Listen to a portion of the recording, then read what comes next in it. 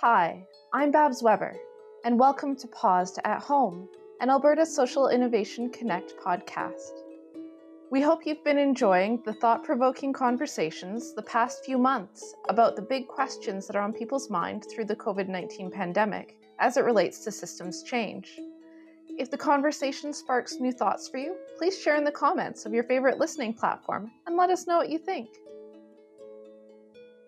Katie Robertson is the founder and lead program administrator at Crisis Communications Institute. She is also one of the organizers of a mutual aid group in Edmonton that was created in response to gaps made apparent by COVID-19. In this episode, Katie and Elise chat about what a mutual aid group is, how they've had to pivot during COVID-19, the challenges they've faced, and where they see themselves moving forward. Here is her conversation with host Elise Martinoski.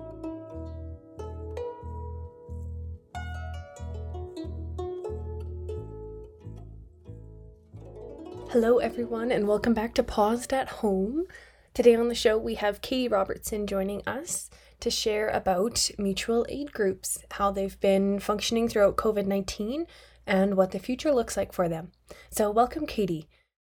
Hi there, my name's Katie Robertson. I'd like to thank Elise and ABSI for inviting me to be on this podcast. So Katie, you and I were introduced, which was lovely to meet you, and we had a bit of a back and forth around the thoughts that are on your mind and came to a question that you wanted to address today.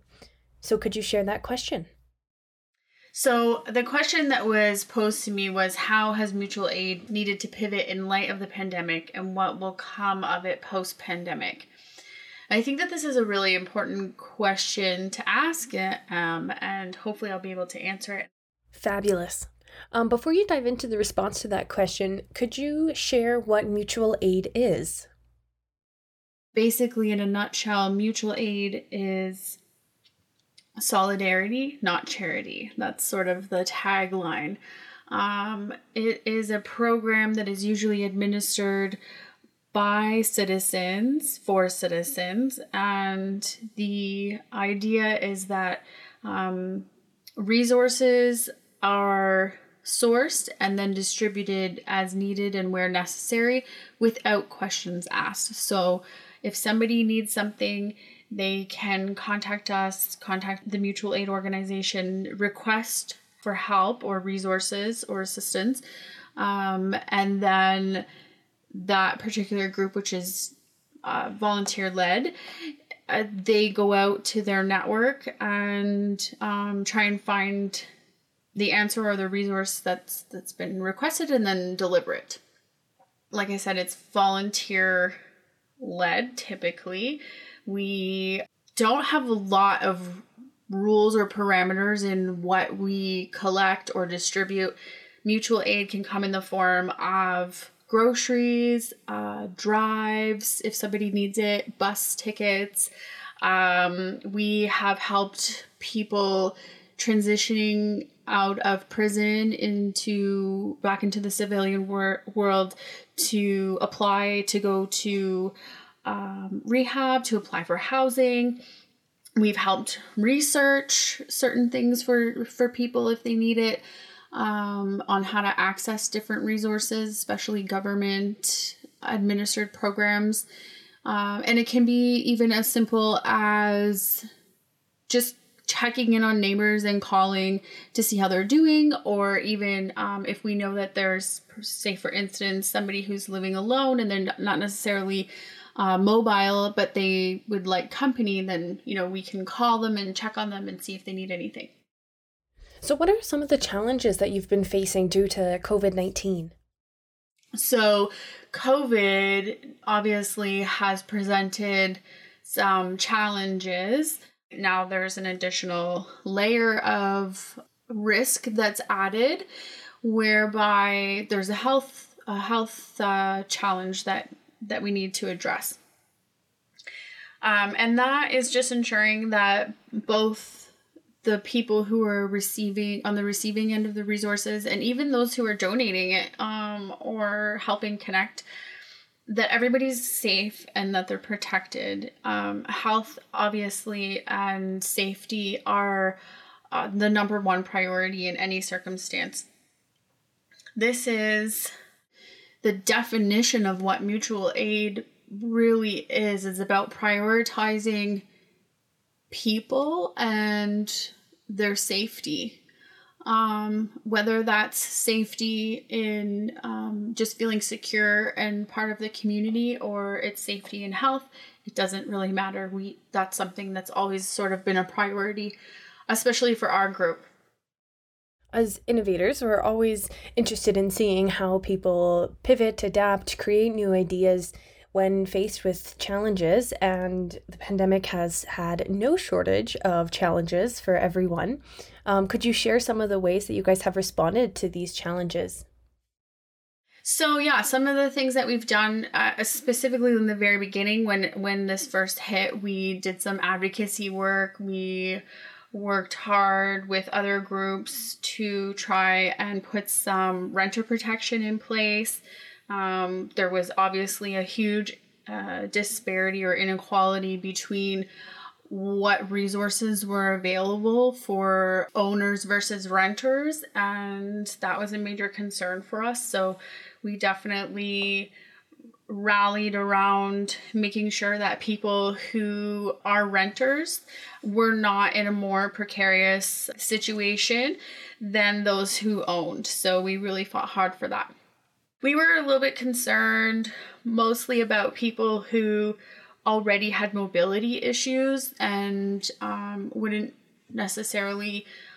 have been hindered more, I think, by obviously the pandemic and then things being shut down, and then especially with transit. Like, the city made transit free, but that doesn't necessarily mean that it's more accessible. So in the context of the pandemic, for sure, I'm a big proponent and supporter of free transportation, free public transportation. So that's not to say that making it free doesn't make it more accessible, but in the context of the pandemic, it was not necessarily the case, especially if somebody had, multiple pre-existing conditions, whether that might be, for instance, asthma. So we really just wanted to make sure that all of those people, if it wasn't absolutely necessary, that they didn't need to leave their house. So we made that clear, and kind of created a network where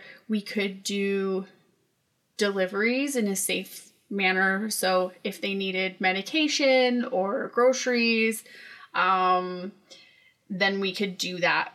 And then even if they needed a ride, like say to the doctors, and they couldn't take transit, then we could organize taxis or an Uber. Some volunteers were willing to drive people. Obviously, in the very beginning, there wasn't as much information or protocol in the way of PPE.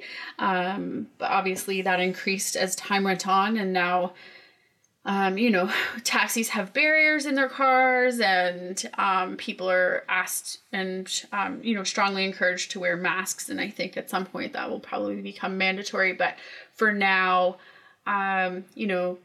making sure you're washing your hands, sanitizing, wearing your mask were the basic precautions. But we were really just sort of cognizant of the folks who would have become more isolated because of the pandemic. Some of these folks, their outings are the only time, and whether that's facilitated by a public service or not, some of these folks, that's the only time that they leave their house. So now the social fabric of the community was deeply disrupted by the pandemic.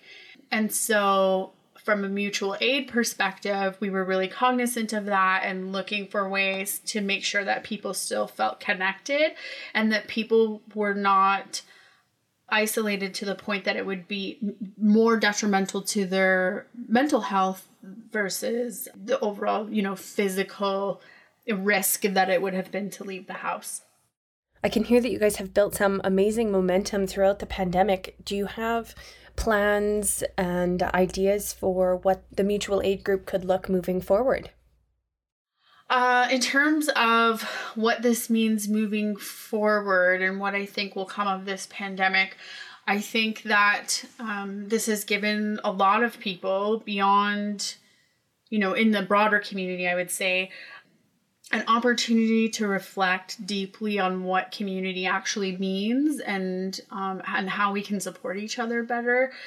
Obviously, it has unveiled some very deep flaws in our economic system as well as our social system. The people, especially those who require this type of assistance, they know that this exists, but now I think the broader public have a much bigger view of what that entails and how deeply problematic some of these systems are in the ways that they suppress and oppress people in these types of communities. So I think that hopefully that will mean that people getting involved in mutual aid will grow, because it is so vital for our community. As well, on the political side of things, I think that even the simple conversation of universal basic income that has come up quite a lot more frequently now than it has in the past, and looking at those types of things. So I think mutual aid groups will certainly be keeping their eye on these types of things, making sure that folks who require assistance are still able to access it, and helping make it easier for them to access it, because that is one of the main issues, I think, with a lot of our systems, is that they're very cumbersome and they require people to jump through a lot of hoops in order to access the resources and assistance that they need to survive and have a good quality of life. So I do think that moving forward, mutual aid groups, we have a strong role to play in the advocacy side of things, in advancing what our social systems look like, how they're administered, and then dismantling some of the old systems and the way that they operate. In terms of community building, we'll have to be innovative in building resiliency into the community. I don't think that this is going away anytime soon, so we're going to see waves of it, and we're really going to have to, wherever possible, build resiliency into the group and into the community, and just making sure that we are keeping our fingers on the pulse of mental health as well as well-being for everybody who's involved in the group and throughout the community. Thank you so much, Katie, for participating today in our podcast, for being a guest on the show. It was fabulous chatting with you and hearing about mutual aid, the role it's playing right now, and hopefully we continue to see this as a support for folks moving forward. I really appreciate you involving me in this podcast. I think what you folks are doing is so vital for the community, and I appreciate all of the energy that you've put into this. And I really look forward to seeing where else it goes and how we can strengthen the community altogether. Thank you again. Take care.